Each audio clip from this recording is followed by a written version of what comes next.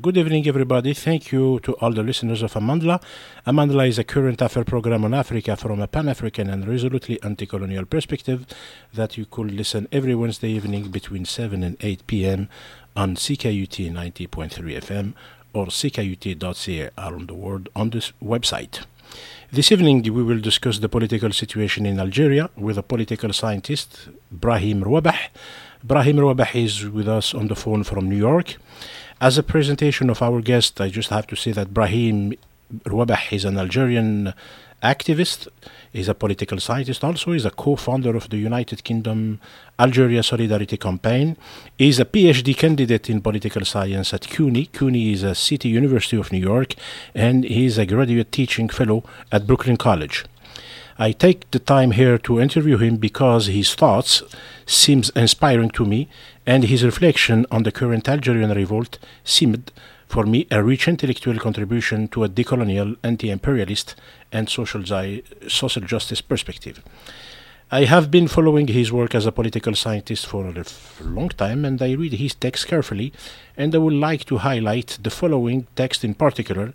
This text that I have in mind has the title, Reclaiming the Narrative of the Algerian Revolt. This contribution can be found on the website called Africa as a Country. First of all, thank you very much, Brahim Rouabah, for taking your time to share your thoughts with the team of Amandla. Thank you for having me. Brahim, in the text I just have mentioned, you say an important thing. According to you, the outcome of the Algerian Revolution should not be predetermined by neo or liberal or American global order. My first question is the following one.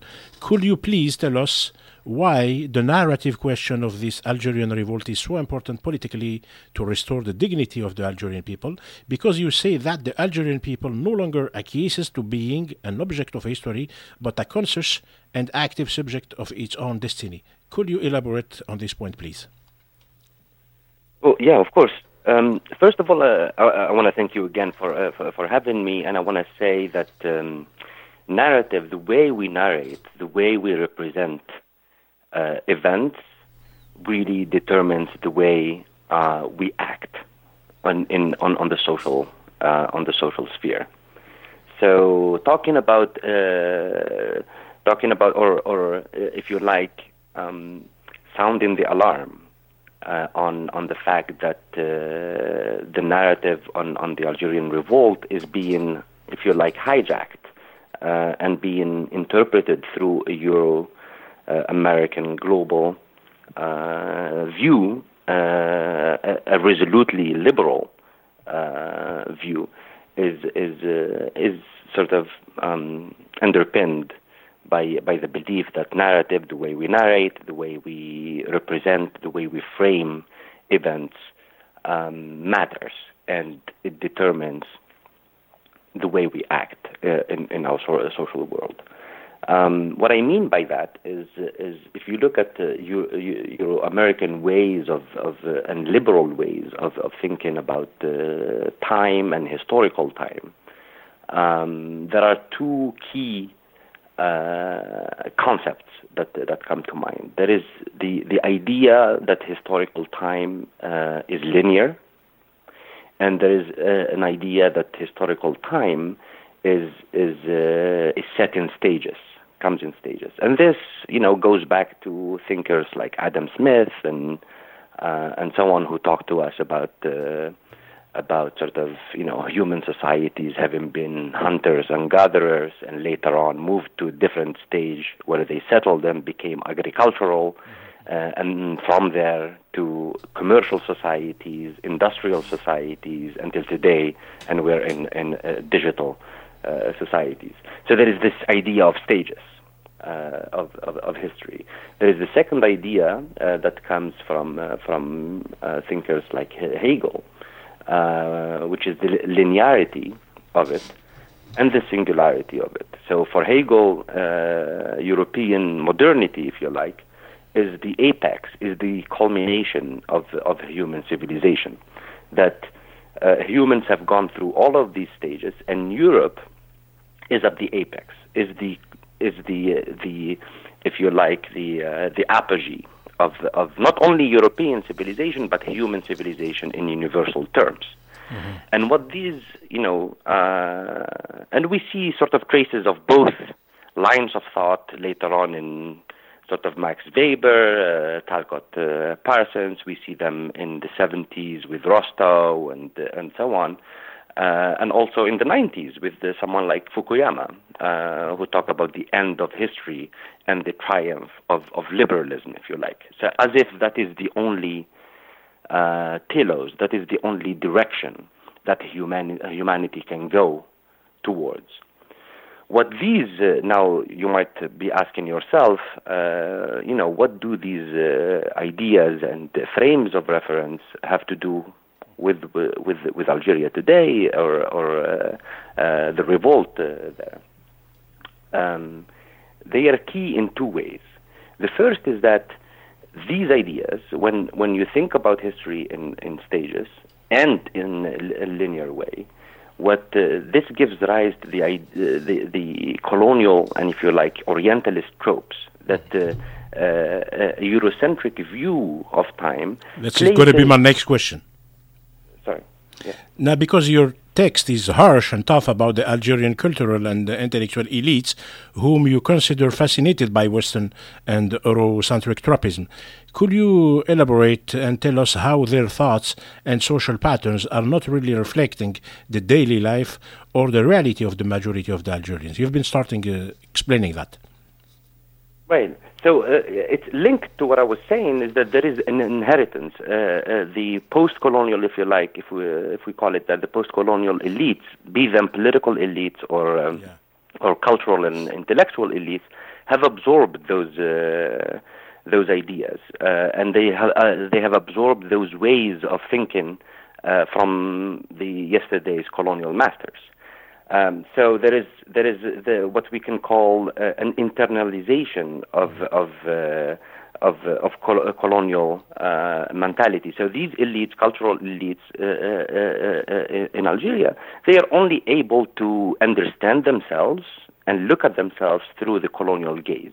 They have accepted their position, the position they have been assigned by the colonizer, and they reproduce the same discourses of the colonizer towards the indigenous populations, which is their compatriots, and they look with the same disdain and with the same condescension towards their people as the colonizer has done. So there is really it's a state of cultural, if you like, cultural or intellectual alienation. Yeah. This reminds me of an Iranian thinker in the 60s who wrote, who coined the word Westoxification. Mm-hmm. That there is this infatuation, if you like, with the European or Western cultural sort of mores. What is the name of this Iranian intellectual you've been talking about? It's Jalal al-Ahmad. Oh, thank you very much. My third question is, in your text you have tried to illustrate the anti-imperialist and anti-colonial dimension of the revolt through your analysis of the slogans chanted by the Algerian demonstrators during the revolt. Could you please share with us some examples? Sure. So there are two ways, and this links to your first question about the sort of the people having become agents of history. One of the chants that was predominant was "Sahina u basitu bina," which means we have woken up and you will pay. So it expresses a feeling of realization, a reappropriation of the people's political will, and a stern determination to achieving their goals and dissipating the colonial nature of their present. One other example is "Saraktu al-Blad Yasraqin," which means you have devoured the country, O you thieves. And another inflection of it is you have sold the country, O you thieves, which directly hits at the injustice or inequitable distribution of wealth, the fact that there is an organized plunder of the country's resources and the country's natural resources by both a national elite, but also in conjunction with global actors, multinational companies, corporations, and foreign governments who have, in exchange, maintained or given support to this to Algeria's rulers in exchange for having access to the country's resources and markets. Very interesting, Brahim. I would like to address another aspect of your text. I am keen to hear more about your reflection about the way the media, the Western medias, is reporting about the revolt. In fact, in your text, you mentioned that the media tends to put the emphasis on images that are the symbol of liberalism and secularism. Could you elaborate? Right. I mean, there is a tendency, and again, I'd like to link it to what I was saying earlier, is that these societies, these global South societies, are only seen with that idea of staged history as being living. They are backward societies who are living in an earlier stage, and their future is to try and become more like Europe. So with the media, with this framework, media personnel and media organizations, when they cover these events, they try to confirm those ideas. So they look for people who look like them, for example. So they tend to cover urban, middle class, French-speaking protesters, if you like, well-dressed people, by all means part of Algerian society. They do sort of represent a section of Algerian society, but by no means a majority of Algerians. So usually they tend to leave aside photos or videos of protests in rural areas, in working class neighborhoods, workers. The work that unions, the protest that unions and sit-ins and strikes that workers' unions are conducting. There is very little reporting on that. However, the reporting on people who are asking for liberal or bourgeois democratic rights, such as freedom of speech, and which are, of course, welcome, but to sort of limit it to those demands seems to me that it skews the picture a little bit, and it doesn't allow us to have a correct analysis and a correct reading of the situation in Algeria. Yeah, Brahim, how do these representations affect the sociological reality of Algeria? Why is it too important to look into the damages of this representation from a decolonial perspective, particularly in this context of Islamophobia in the Western countries? Could you elaborate at this point, please, also? Sure. I think again, representation determines what we do about something. So in the same way that a medical doctor, a diagnosis determines the course of action that the doctor would take. If the problem is biological, then a medical treatment would be needed. If the diagnosis is psychological, then it's a different route that is taken. So hence the importance of having a correct reading of the situation, and the importance of calibrating one's actions and interventions based on a correct reading of the situation. Now, when if the question is how do these representations impact the sociological reality, they continue to reproduce alienating images about Algerians. If you're let's say if you're concentrating, if a foreign media corporation concentrates its reporting on, say, secular, middle class or upper class protesters, French speakers, seculars, and liberal, then what you're saying is this is what Algeria is.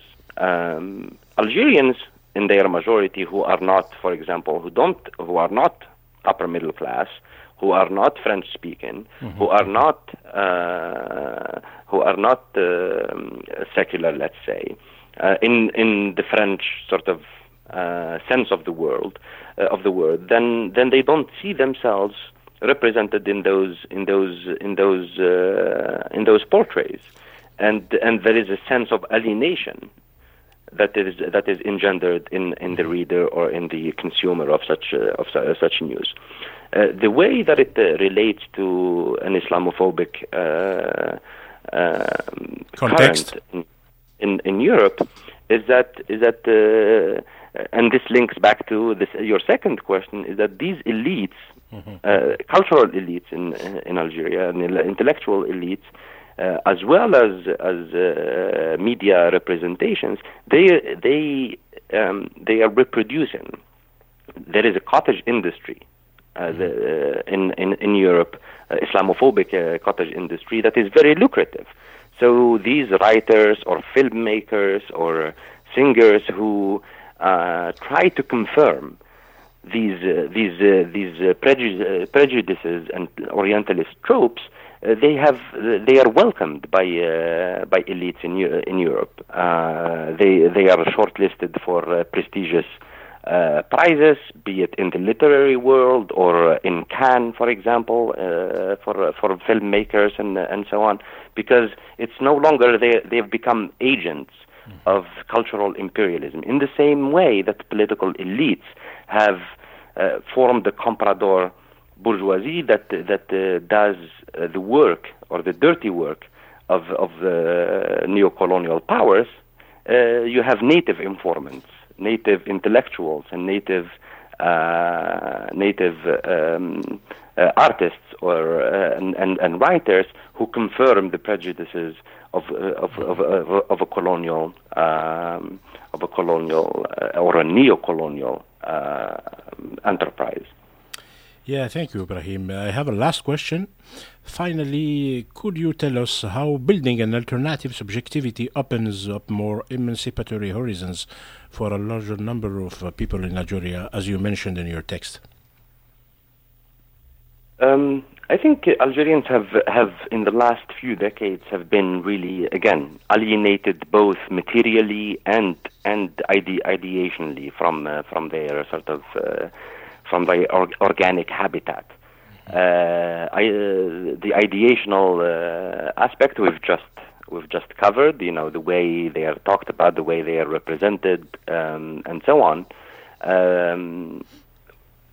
But also sort of materially, in the sense that if you look at the colonial legacies of borders between Morocco and Tunisia, Algeria, Tunisia and Algeria, and all these. First of all, one of the legacies of colonialism are these borders who are militarized, who are securitized, in some cases closed completely. So, if we take Algeria as an example, you have a closed border on your west. You have a securitized and militarized border with Mali and Niger. The same thing with Libya. An increasingly securitized border with Tunisia. So the only issue or escape is from the north through the Mediterranean Sea, and on the other side is Europe. So there is an alienation and isolation of Algerians from their habitat, from their African roots, from their African strategic depth. This is materially. Ideationally, if we're this material reality really prevents circuits of solidarity, connections to be made with our brothers and sisters in Mali and sub-Saharan Africa. So horizons for Algerians. What does it mean to be Algerian? Horizons for self-actualization and for connecting on a Pan-Africanist basis, on Afro-Asian basis, on a third worldist basis, are prevented from developing. So the only subjectivity for Algerians that is allowed is a liberal one. You are, as an Algerian, being Algerian means that you're a citizen of a territorially demarcated nation state, with the belief that you have a bundle of rights, of liberal individual rights, not collective ones, and that you consume products on local and international market. This is the only subjectivity that is allowed, and this is what humanity has been. Algerians' humanity have been reduced to. So the attempt to construct an alternative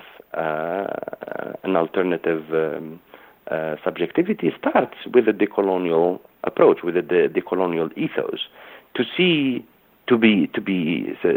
try to see and analyze the colonial continuation of colonial practices and colonial legacies, and to dismantle them, seeing them really as mines that have been strewn around Algerian subjectivity, and to, if you like, to deactivate them and activate new ones, to connect with other struggles, peoples who are struggling for self-determination around the world. So and that comes through in the slogans that have been raised during this revolt, where Algerians are claiming that this is what we're doing is a continuation of the project of our ancestors. This is a decolonial, anti-colonial, anti-imperialist revolt. We want to connect with our African brothers and sisters, Asian and Latin American brothers and sisters who are oppressed around the globe. So seeing themselves, Algerians are starting to see themselves more not as a periphery of Europe, the European center, but as a center of the global South, and connecting with the downtrodden around the world. As we say in French, la Mecque des révolutionnaires. Exactly. Thank you very much, Brahim Rouabah, for sharing your thoughts and for enlightening the auditors of Amandla about this glorious and promising collective mobilization of the Algerian people. For those who just joined us, I just have to remind that we've been discussing the current Algerian uprising with Brahim Rouabah, who is a political scientist affiliated to City University of New York and Brooklyn College. I just have to say that also that his writings have appeared on number publications like a review of African political economy, Middle East law and governance, Africa as a country, French Fanon Foundation, Jadaliya, Open Democracy, Huffington Post. And again, thank you very much, Brahim, for sharing your thoughts and for taking your time with the Amandla team. Thank you very much again. Thank you for having me. Thank you. Thank you very much.